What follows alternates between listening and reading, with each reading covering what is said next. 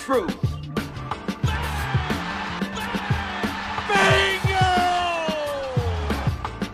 You are now listening to The Facts.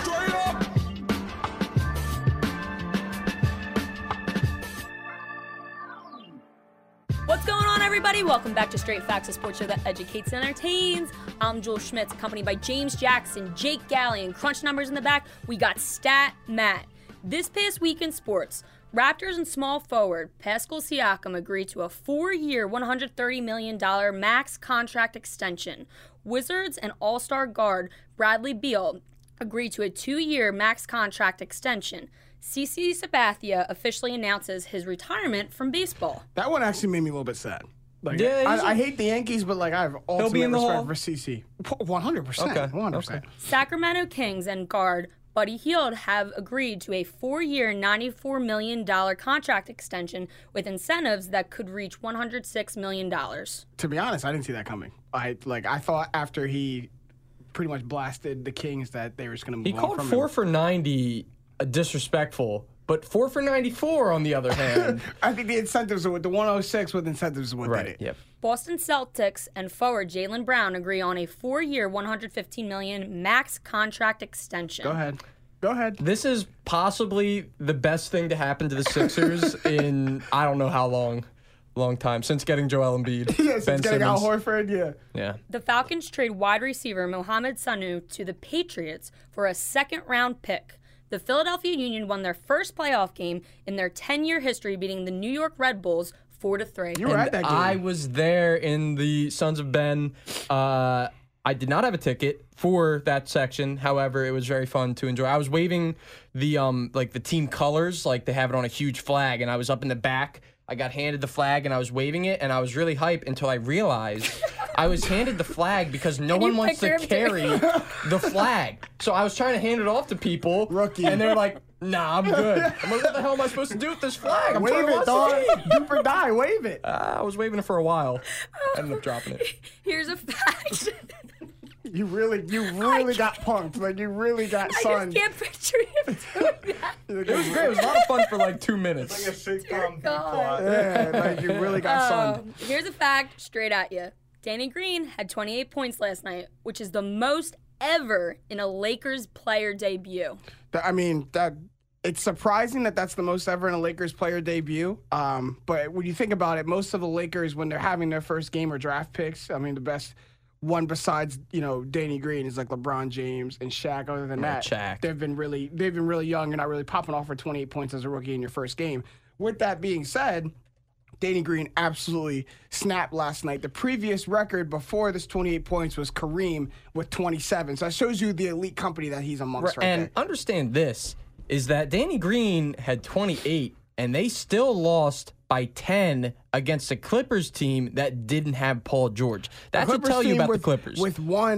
With one starter in double figures, that was Kawhi. The only starter in double figures. Danny Green did a really great job on defense as best he could, Yeah. marking Kawhi too. He held him to 4 and 12 when he was on the floor marking him, and I think that, I'm not sure the exact numbers off the top of my head, but it definitely jumped when he got off the court. Yeah, absolutely. And he might be familiar with Kawhi. It's probably someone that he tangled with in practice last year a bit. But when the 2013 and 2014 oh yeah, good point. Spurs Good point. The teams, Spurs. yeah. So he's pretty familiar, but I don't know. This game didn't tell me as much about the Lakers as it did about the Clippers, as we Really? saw.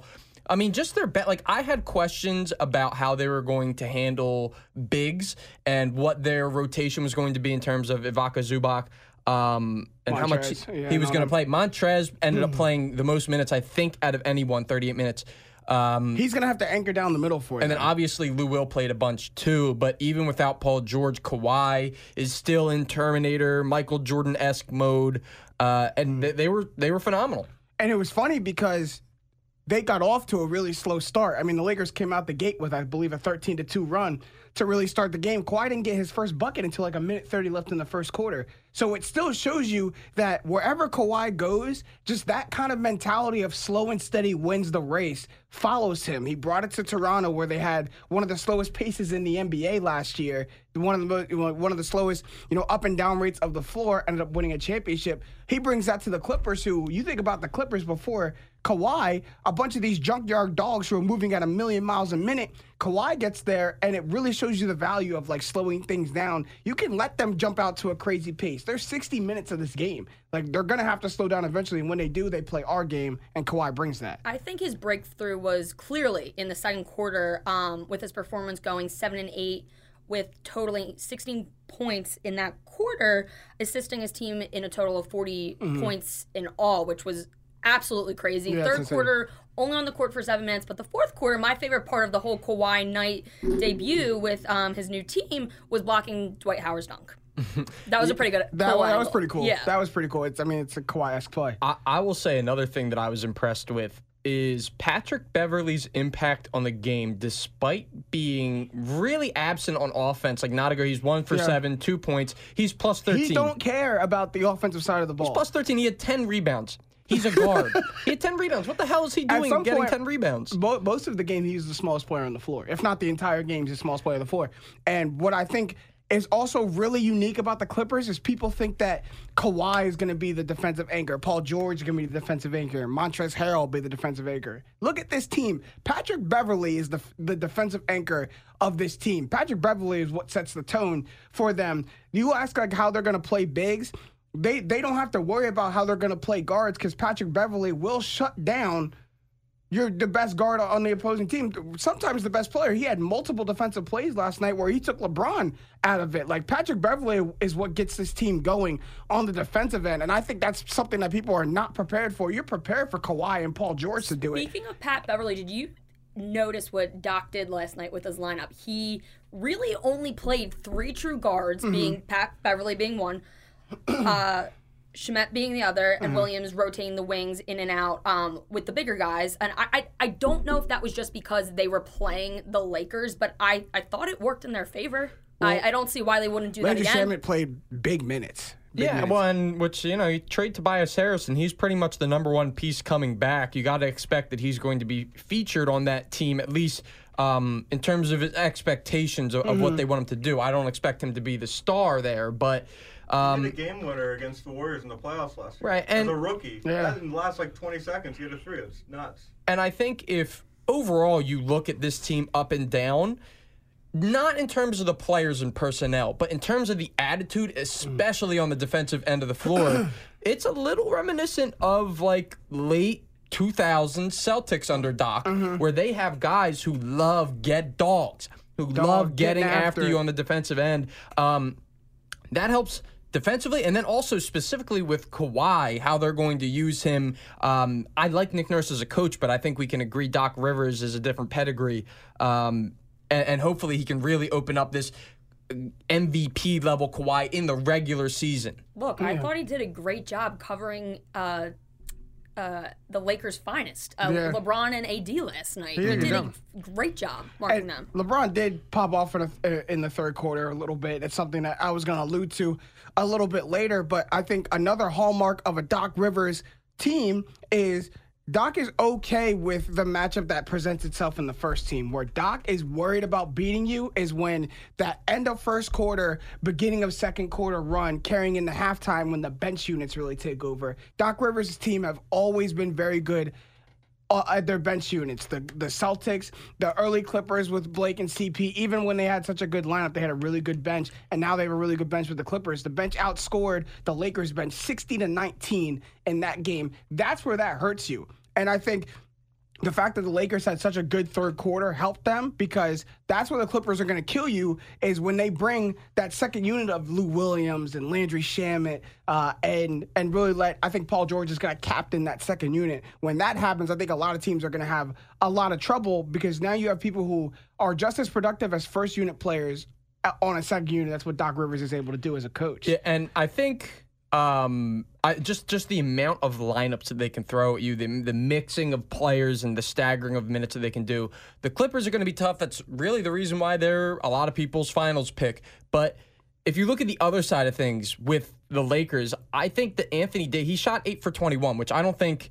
I mean, it's not the end of the world. It's not his best game. He ended up having Anthony Davis. That's very subpar. He ended up having 25, 10, and 5, 2 blocks, and a steal. So he had a good game. He was only +3, but overall a pretty good game. I just and I don't want to overreact to the first game of the year. No, first that's big what we game do. of the year. But what fun is it if we don't overreact to the first game of the year? True. Let's He do looked it. uncomfortable on the block, getting fed so much, and maybe that won't always be the case. I think maybe they made a point thinking, okay, we're going to have an advantage down low, and I think the Clippers did a good job at masking maybe Right. some of the deficiencies down low. But Well, I don't mean, know if when that's you going to have work. LeBron James coming out and telling the whole world, I want the offense to run through Anthony Davis, what is Doc Rivers going to do? Okay, well, I think we're going to key on Anthony Davis. That's just a little inkling I have. But when I watched that team, too, in the third quarter, when they had such a good quarter, the end of it looked really bad. They had 6 turnovers in the third quarter, right? 3 of them were LeBron James's fault. All 3 of those turnovers came when he tried to force the ball to Anthony Davis in bad spots. And I think LeBron really wants this offense to run through AD. I think he can be really good off the ball. But I think naturally when you're LeBron James, the ball gravitates toward you. It's going to run through you, especially late in the shot clock. So You can't that's force it both to people. a blessing and a curse, and I'll tell you why. The Lakers still need another guard to be equipped with a ball handling to leverage themselves in their shots. The entire team, in particular, LeBron, exactly what you're saying, who everyone relies on, got worn down quick handling the ball and making too many key decisions, which leads He to wants to be off poor ball. decision. He wants to be off ball. You can see he wants to be off But ball. it leads to too much poor decision making on the execution. Mm-hmm. Besides Danny Green, they really don't have another defensive wing capable enough to take on a Kawhi or anybody else in that matter. So they need to start looking for people like that. Yeah, I agree. I agree. I think Kuzma being out, not being able to have that shot creator who is off ball, did kind of hamper the Lakers a little bit in this game. I don't know exactly how long Kuzma's going to be out. I think it was a pretty substantial injury. That He was practicing before the game. He was practicing pregame. Right. We had full mobility. I don't think it's going to be crazy long. And 4 weeks in an NBA season isn't detrimental. You know what I mean? 4 weeks in an NFL season is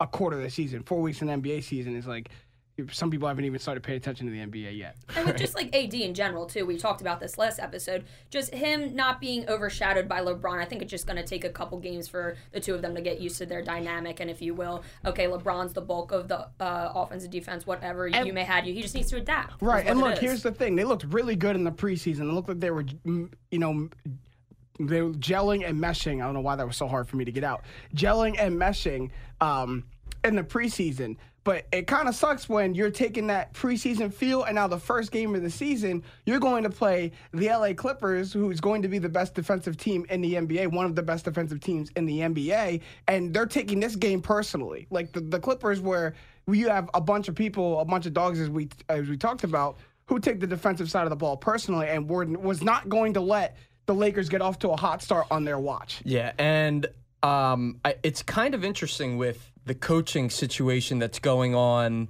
because, like, how far do the Lakers have to slide until we start talking about, okay, they're going to make a change from Frank Vogel? They have, I think, 2 or 3 former head coaches Ty Lue, on Jason their squad. Kidd. Lionel Hollins, I think, as well. Yeah, they got people right there ready to Is take it the just spot. going to be like a chopping block? Like, okay, for Vogel, it's 16 games. We're like just above 500. You're gone. Yeah. Next. You got options. It's like you got people waiting in line. Like, if you're not going to get the job done, we have people right there for you. It puts a lot of pressure on Frank Vogel, but at this point, you got to look at the stage of LeBron James's career. At this point, I don't have time to play around with a couple of years for you. If you're not getting it done, and we've seen on many teams, LeBron James is very quick, to force that decision. If you're not getting it done, he got David Blatt and Ty Lue fired mid-season. Right. So, like, if you're not getting it done, you out, and we're going to get someone in here who can get it done. Frank Vogel, looks very disposable. Right. So that is LA, and obviously Kawhi and the Clippers came out on top. We're going to do something that First Take didn't do. Right. Let's now today. talk about Kawhi's old team. Like, as you said, the First State did not talk about the Pelicans versus Raptors, which actually was a pretty good game. Went into overtime. Raptors ended up taking that one. I think they won by 8 points against a Zion-less Pelicans. What were your takeaways? Well, one, something I did not expect to see so early in the season is Pascal Siakam looked like an all-star. That man in ate. game one. The ringleader up there now.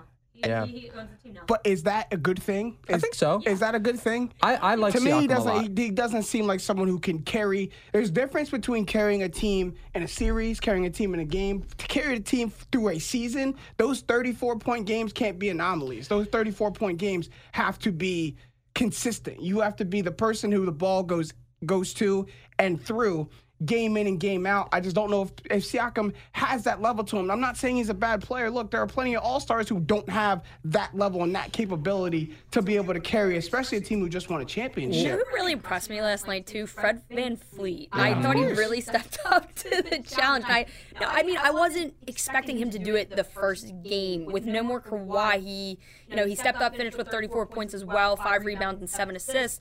You can see that he's making smarter reads in the pick and rolls, and his defense looked really good as well. What do you guys think? I completely agree, and I think in part is, I talked about earlier how wherever Kawhi goes, he brings that, kind of level of play with him. I think the Raptors are still have the Kawhi culture in them, are still trying to run the game that Kawhi kind of brought to their city and brought a championship to with him. And I think they're trying to do it even without him, focusing on the defensive side of the ball, not running running up and down the floor, not trying to keep up with people, running a slower pace of offense, getting good shots. Like they do the same things that Kawhi brought them to, and I think if they do that, they got a good chance of still being a really good team. For sure, and I think there's someone who is slept on a little bit in the East. I know Lowry and Ibaka before the game were vocal and saying that they feel like they're being overlooked. You still hate Kyle Lowry? No, I don't hate Kyle. I don't think I've really ever hated Kyle Lowry. We got to bring up that right, Jewel. Jake, come on, Jake. I have a whole clip on social media that you dogging Kyle Lowry. Get out of here. Clip episodes. We can pull up episodes of you bashing this man. I was bashing him probably. Look, he's getting all red and shit. Yeah. I now am remembering the. Look how flustered he's getting. I'm just now remembering. You thought he was going to skate by, and we weren't going to remember. All right, he was 4'15". All right, you want me to bash Kyle Lowry? Bash Kyle Lowry. I think that he's now going to play a experienced veteran role where before he was kind of relied on as like the star of the team before Kawhi. It was him and DeRozan, and it's like he's never been the man. We're going to have to rely on him. You could argue that. I mean, maybe DeRozan was like the man, but he's still the point guard of those teams. But regardless, I think that him and the entire team, their devotion to making the right play. Yeah. It was like, I have the ball. I draw a man. Okay, my job, and I think someone said this on the broadcast, my job's now done. Time to move the ball. Okay, there's not much selfish basketball going on, which is surprising when you have two guys who score 34, but I don't think they have the ability to play selfish ISO basketball. They don't have in spurts and in situations, you got to be able to, you're an NBA player, you got to be able to go get me a bucket in certain situations. But the offense is not predicated on isolation pick and roll basketball. It's moving pieces, moving the basketball, and trying to make it as tough on the defense as possible to get comfortable. And I think if the Raptors continue to do that, look, Kawhi was a blessing to them. If they continue to do that, I still think they have a good chance of, maybe not making a finals run, but not being a latter Eastern Conference team as many people thought they were going to be when they lost Kawhi. Yeah, and I think my takeaway about mainly Siakam, like he's the one who really impressed me. 34, 18, and 5. Is super impressive. That's all around. He could be like a poor man's Giannis in the way that he's used in terms of he's going to be matched up against some bigger guys. He's got somewhat of a handle. He has somewhat of a shot, and when he gets inside, he can finish through people, around people. He's going to be really important for them. Look, I mean, going down the stretch here. When the playoffs happened last year, all three of us were on the show saying that Pascal Siakam was one of the X factors of that Raptors team. It's just different now. It's different when you have to step up and be that guy, not just a guy who can contribute, but be that guy on a night in and night out basis. I worry if Siakam's going to be able to do that very consistently. Speaking of stepping up, let's look on the flip side. The Pelicans without Zion playing. What do you guys think? I think there was a lot of good and a lot of bad that we saw from the Pelicans last night. The good thing we saw is I was really impressed with Brandon Ingram, the way he played, the way he was able to step up. And you talk about being a go-to guy. I think Brandon Ingram has to be that for the Pelicans. At the very least, when Zion's not there, even when Zion comes back, I think from a veteran standpoint, Brandon Ingram's going to have to be that go-to guy to go get them a bucket. Josh Hart looked good, too. Josh Hart ended up being 4 of 9, 15 points. He was only a -1. Which the entire starting unit, aside from Lonzo Ball, was -12 or worse for the Pelicans. And then also someone who I really liked and talked about on this podcast in the past, Nickeil Alexander-Walker, he look, he's not afraid to push, is what we found out. This man got in the game. He's not and afraid in the first of the 2 ball. seconds of the shot clock, just pulled, I think, like a 25-footer. Like, was just not gun shy. He was 1 for 10 from the field, 1 for 7 from 3. There was a couple ugly plays with him driving to the basket and just missing layups. And look, I mean, it's good and bad. I like that he's showing initiative. He's not afraid to get involved in the offense, but he's also not afraid to keep going when he is 1 for or 0 for. Like that, we call that the Russell Westbrook mentality. Yeah, There's which a is good and bad. They're good and bad. I like that. Right. I like that you're headstrong. I don't like that when you realize you got past the ball here, son. But yeah, I think what was really interesting, Jewel, you mentioned the lineups that the Clippers and Lakers were throwing out last night. The lineups that the Pelicans were throwing out last night, you think of where Zion is going to be inserted in many of those lineups. Like, they looked small, like small to the point where Zion might be running the 5 for most of the Pelicans' possessions. Like, do you think that'll actually work? Who knows? I really wish we got to see him. I think that he has the potential in today's NBA to hold his own as the main interior big, if you want to call him that. I think that what was the name? Melly, the guy who they were running out there as, I guess, their de facto center. Okafor got some run too. Big right, job. Okafor got some run as their 5. Favors was the starter, the biggest player in the starting lineup. He looked meh. 6.7 rebounds. He looked that's Derek Favors. Right. Melly is more of he looked so Derek Favors, it was disgusting. Right. He's Derek Favors, as you said. But Melly was 4 or 5 from 3. He's not necessarily like your prototypical center rebounding big. So I think when Zion comes back, he'll be the guy mainly patrolling the paint, which is a good thing for him because he's going to need that area both on offense and defense to kind of fit in. I think he can really do a lot on defense right from the jump, but on offense, a lot of his points, especially early, are going to be from dunks and layups. So you want the lane clear. You want him being the guy who's operating down And there. I also think it's going to cause a lot of matchup problems for the other team. You're going to have to go. You can't stay big when the Pelicans go that small. They're going to be way too quick for you on the floor, especially when they up pace and they have players who operate very good in transition. Lonzo Ball, Josh Hart, Zion Williamson, obviously, Ingram. even All the guys Brandon can run. Ingram. They all operate. JJ Redick might be like the worst transition player on the team, which is fine because if a full Redick court can run to the court. Right, yeah, I was about to he's say, trailing. if a full court stalls, now you have one of the best 3-point shooters in the league is as your trailer for a kick out 3. It actually is what you want in the transition. So you're going to have to go small against the Pelicans, and it's just going to create very, very big matchup problems. And I think that's where they're going to be able to exploit some situations. So from that standpoint, I didn't mind it. It was rough when you don't have Zion in there, but I think they're trying to get everybody used to where they're going to be when Zion comes in, and you can kind of just plug and chug and go. So, you know, it's a lot to be seen from this Pelicans team, but I don't think it was bad. Look, you took the defending champions to overtime in your first game. That in itself is impressive. Yeah, agreed. All right, shifting over to the MLB. Before last night, teams that have had a week off before the World Series are 1-7 in the Fall Classic. That one team being the 2008 Phillies. In the arms of the TBT, right? All right. The Nationals became the second team to do it. What are your reactions to Game 1 last night?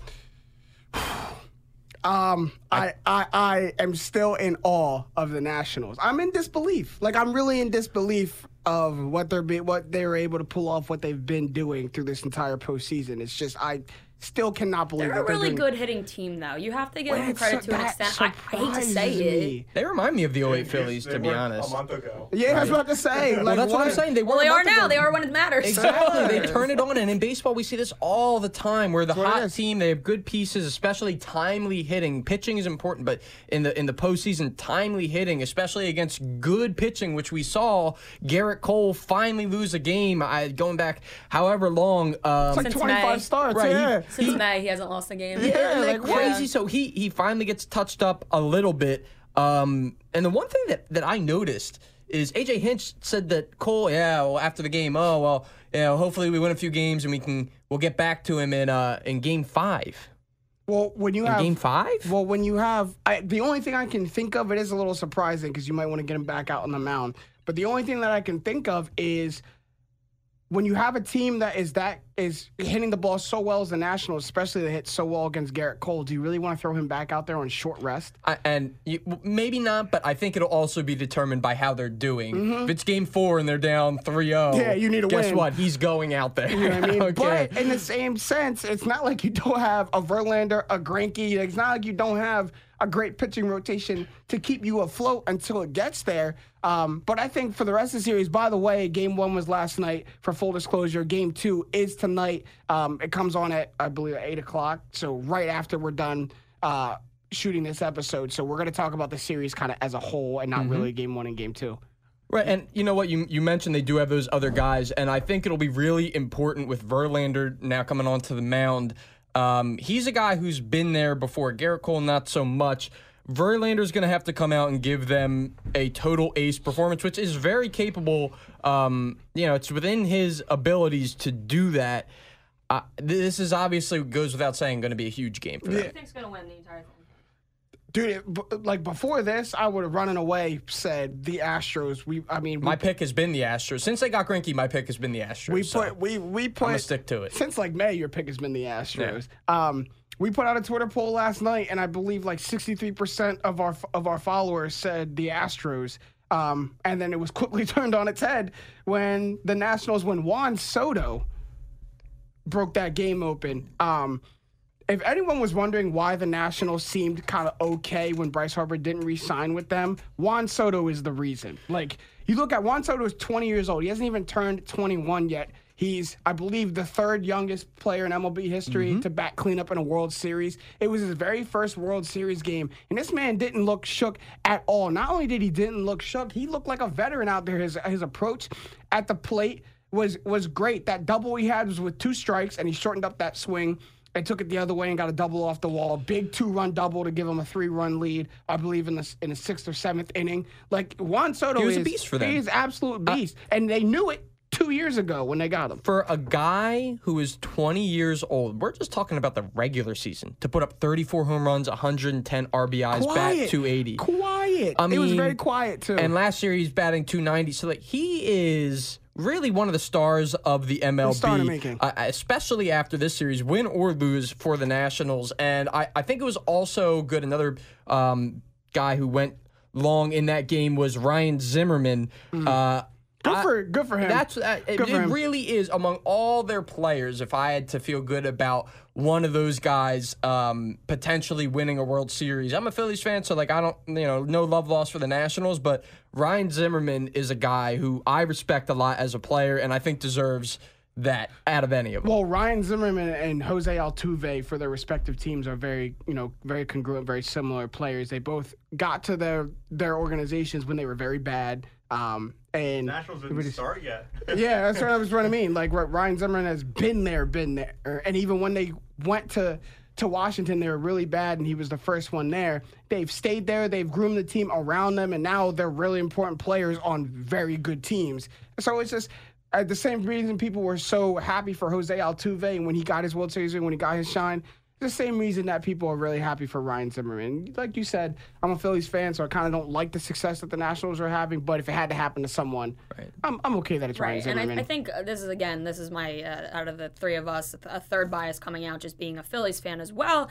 I do want the Astros to pull through, but you know what they need to stop doing? They need to stop loading the bases and then striking out. How many times did that happen last night? They're terrible with runners in scoring position. That's bad, dude. How many times did that happen last night? It's weird. I believe they left 10 runners on last night, which is not surprising for the Astros. They're actually one of the worst teams in the MLB this season with converting with runners in scoring position, which is really weird. And you talked about timely hits. That's all that it is. They actually had more hits than the Nationals last night, but it's timely hits. They had, I think 11 hits.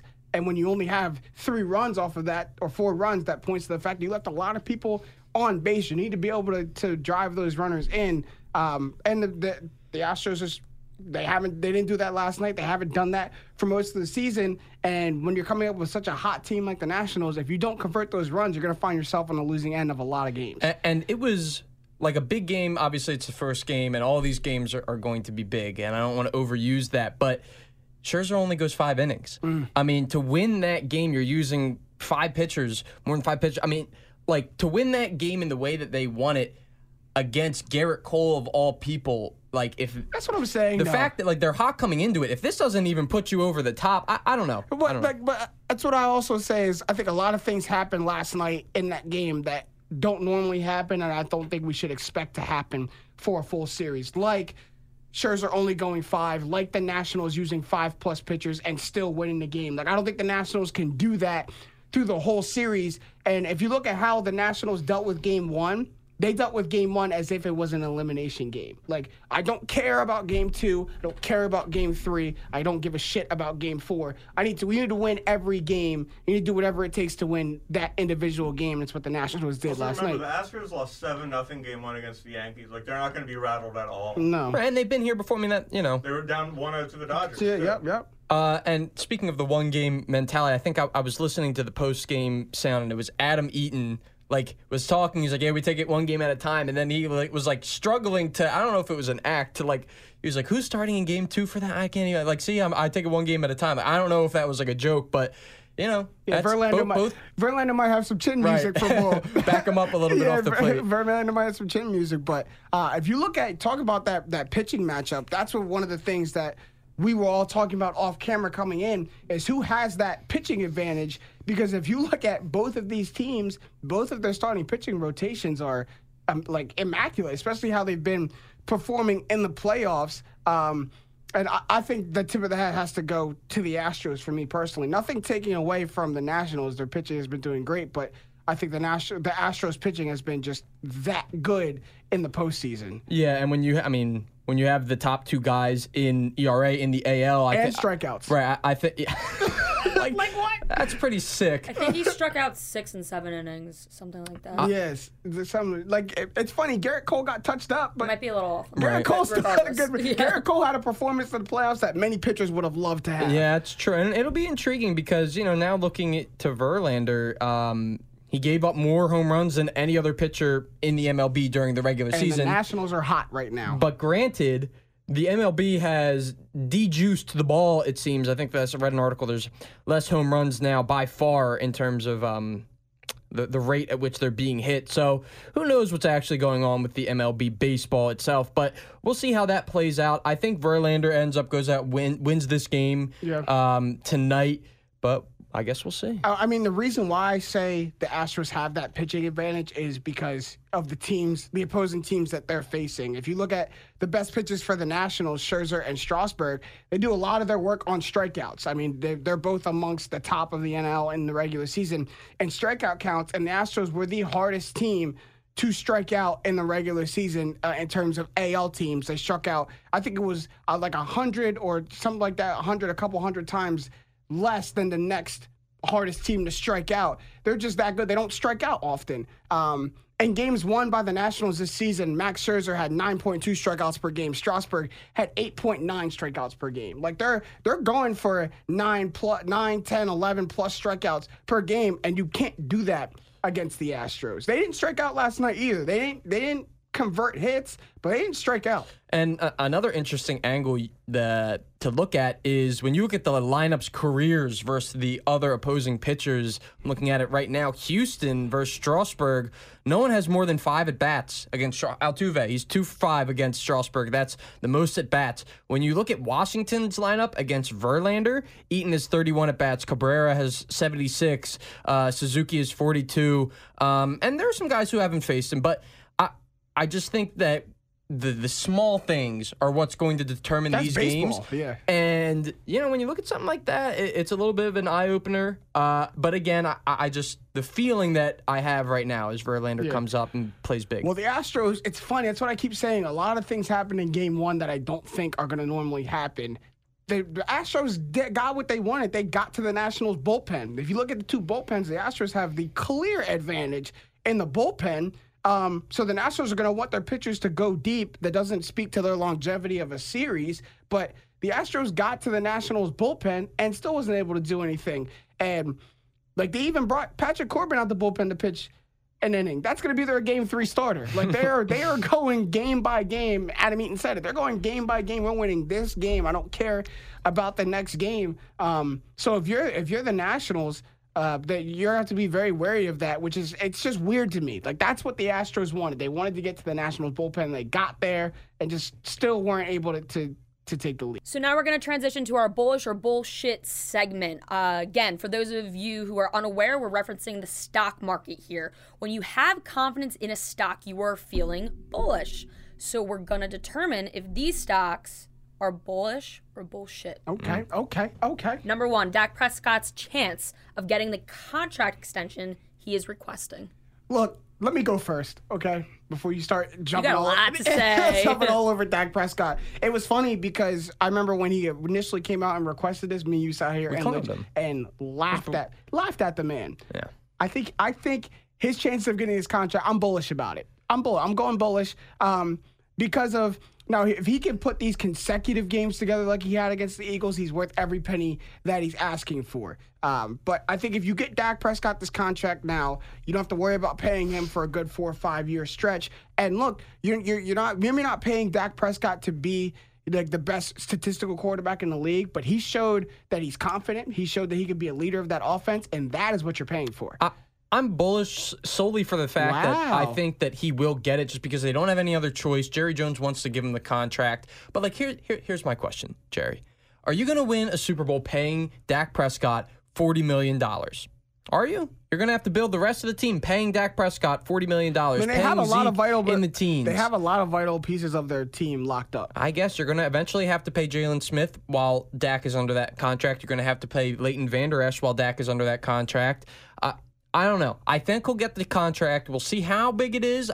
I wouldn't be shocked at this point if they give him the most money in quarterback history. Offensive-driven league. I think you're worried about your quarterback before you're worried about your linebackers. Yeah, I mean, I'd have to agree with y'all. The Cowboys are going to do anything to keep him. He's proven himself to be far too valuable. It's very unlikely that the Cowboys will find somebody better. And if they were to take that route, they definitely have to give away too many assets that they already have, and I don't think that's quite the ideal move for them at this point. Moving on to number 2, Oklahoma's chances of making the college football playoff.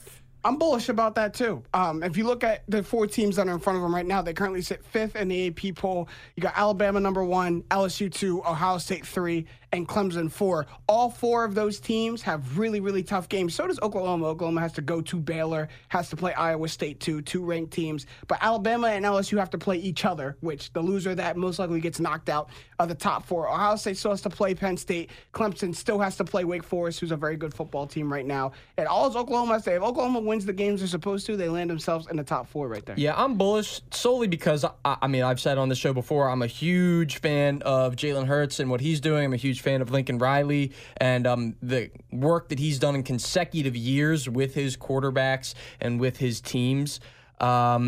And for all the reasons that you just said, I just think that they're a really good bet right now. Mm-hmm. Sure. I mean, this is shaping up to be one of their most well-rounded squads they've had in a really long time, and I don't see why they wouldn't be a caliber contender. They entered the season as a favorite to win. I strongly believe that still stands.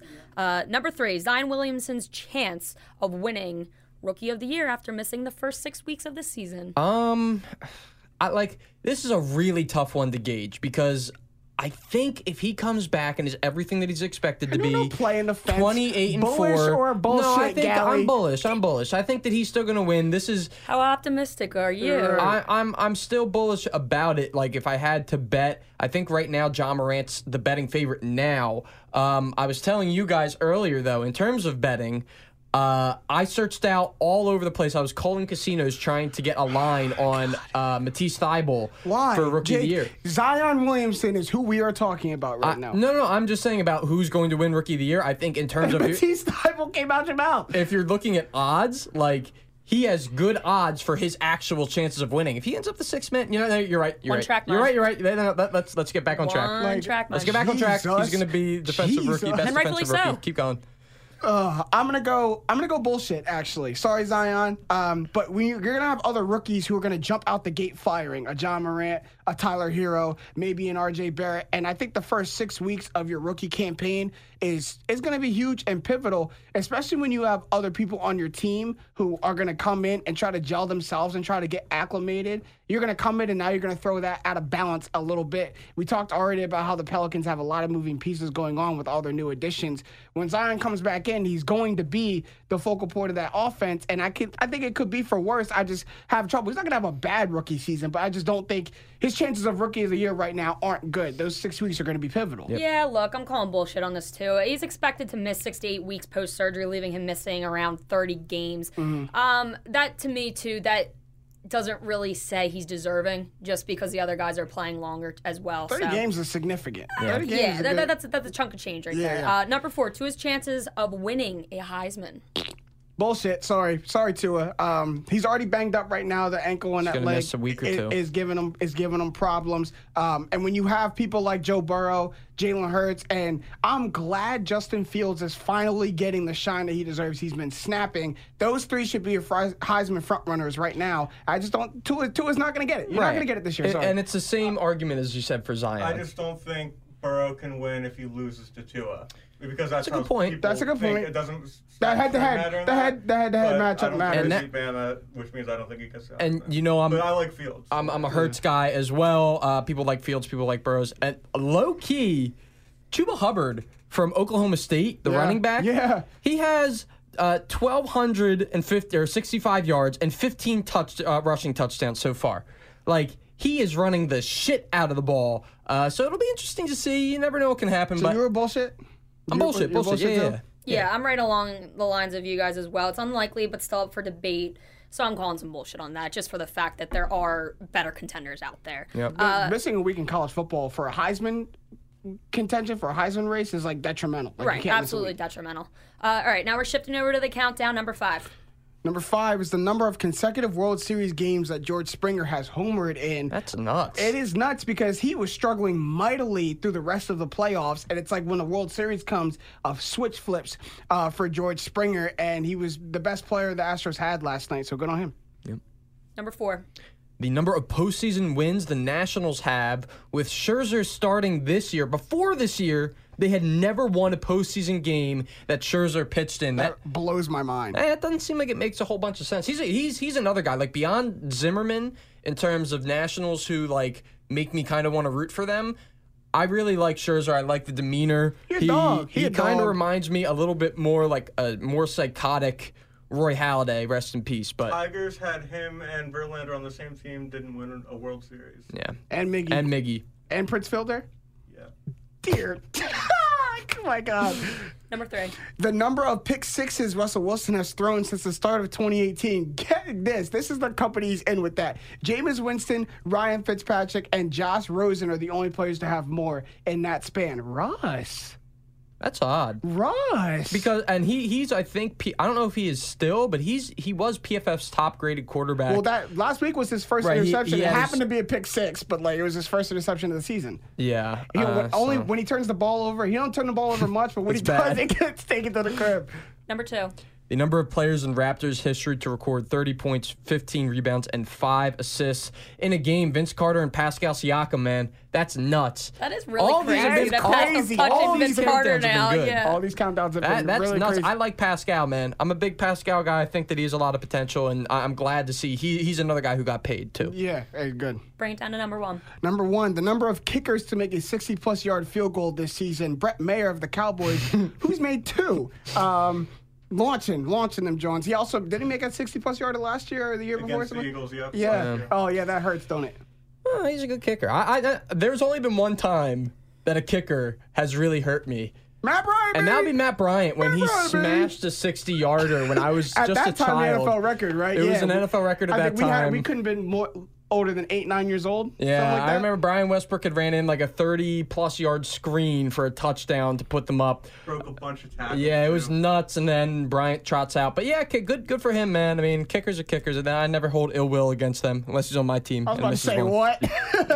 what? I hold ill will against kickers because none of my kickers are good. But we're almost out of time, but we can get to some shots up at the buzzer. Julie, have anything to say at the buzzer? I do. Do you see this pimple on my forehead right here? Now that you're now. pointing at It grew a couple inches inches over the course Mount of the last Blemish over there, 40 huh? to 50 minutes. You know why? Because I haven't been mentally preparing for the 76ers game. Get me the hell out of this studio. Go Sixers. 10-9-8 76ers. Let's bring it home tonight, boys. Yeah, they're probably tipping off like literally right now. Yeah, I got to get out of here. 45. Gotta get out of 7:45 here. tip, so we're I'm glad about that like Jewel 8 loves minutes us, from though. Jewel killing us to get out of here. That really hurt me because we had one of our best episodes right now. And Joel can't wait to get out the freaking studio. The only thing I have to say is, obviously, like we said throughout the episode, like I don't really have a super big rooting interest, but the stuff that came out about the Astros staffer, I don't want to get too much into it. I don't really like know the full story behind it. He seems like a pretty deranged guy, shouting at female reporters, TV stuff. Bad look. Yeah, it's definitely a really bad look, and especially with all the statements that the Astros are doing, you easily could have swept this under the rug until after the World Series. Now you leave people hoping, you know, you as an organization are hoping people are paying attention to your loss to take, attention away from this situation. So we'll see what becomes of it, but I think he should probably lose It his job. amazes me that people in such high-level situations have such bad like PR management. Like there's a time and a place. Never a time and a place like to yell at a female reporter or really any reporter, but there's a time and a place to take the narrative from your Not team. important, but Ozuna blew the save. Right. Yeah. Blew the save saying, I love Like, Ozuna. That's how you know the dude's deranged. Yeah, were you not watching the game? The only thing I have to say at the buzzer, I come to this episode with a little bit of a heavy heart. I found out earlier this week that my older cousin Sean passed with complications to diabetes. Sorry to hear that. Thank you. I know it's something that really hurt my mom and the rest of my family. My family's been through a little bit this year. It's the second passing in my family. So I said that just to say, hey, make sure you tell all your loved ones that you love them. Don't take anyone in this world for granted. And Sean, I miss you. R.I.P. You and Nuna up there. I just, little bit of a heavy heart. I miss him and I love him. But that's it for this episode of Straight Facts. Dude, it was a really good one. Big ups to Greg Barron, Kyle Sobieski, and Stat Matt Robinson. Behind the camera from my partner, Jules Schmitz. It's been real. It's been fun. It's been real fun. To my main man, Jake Galley, who, God, please go back on that Matisse Thybulle take. I am James Jackson, and everything except that has been the facts. Straight up, go Sixers!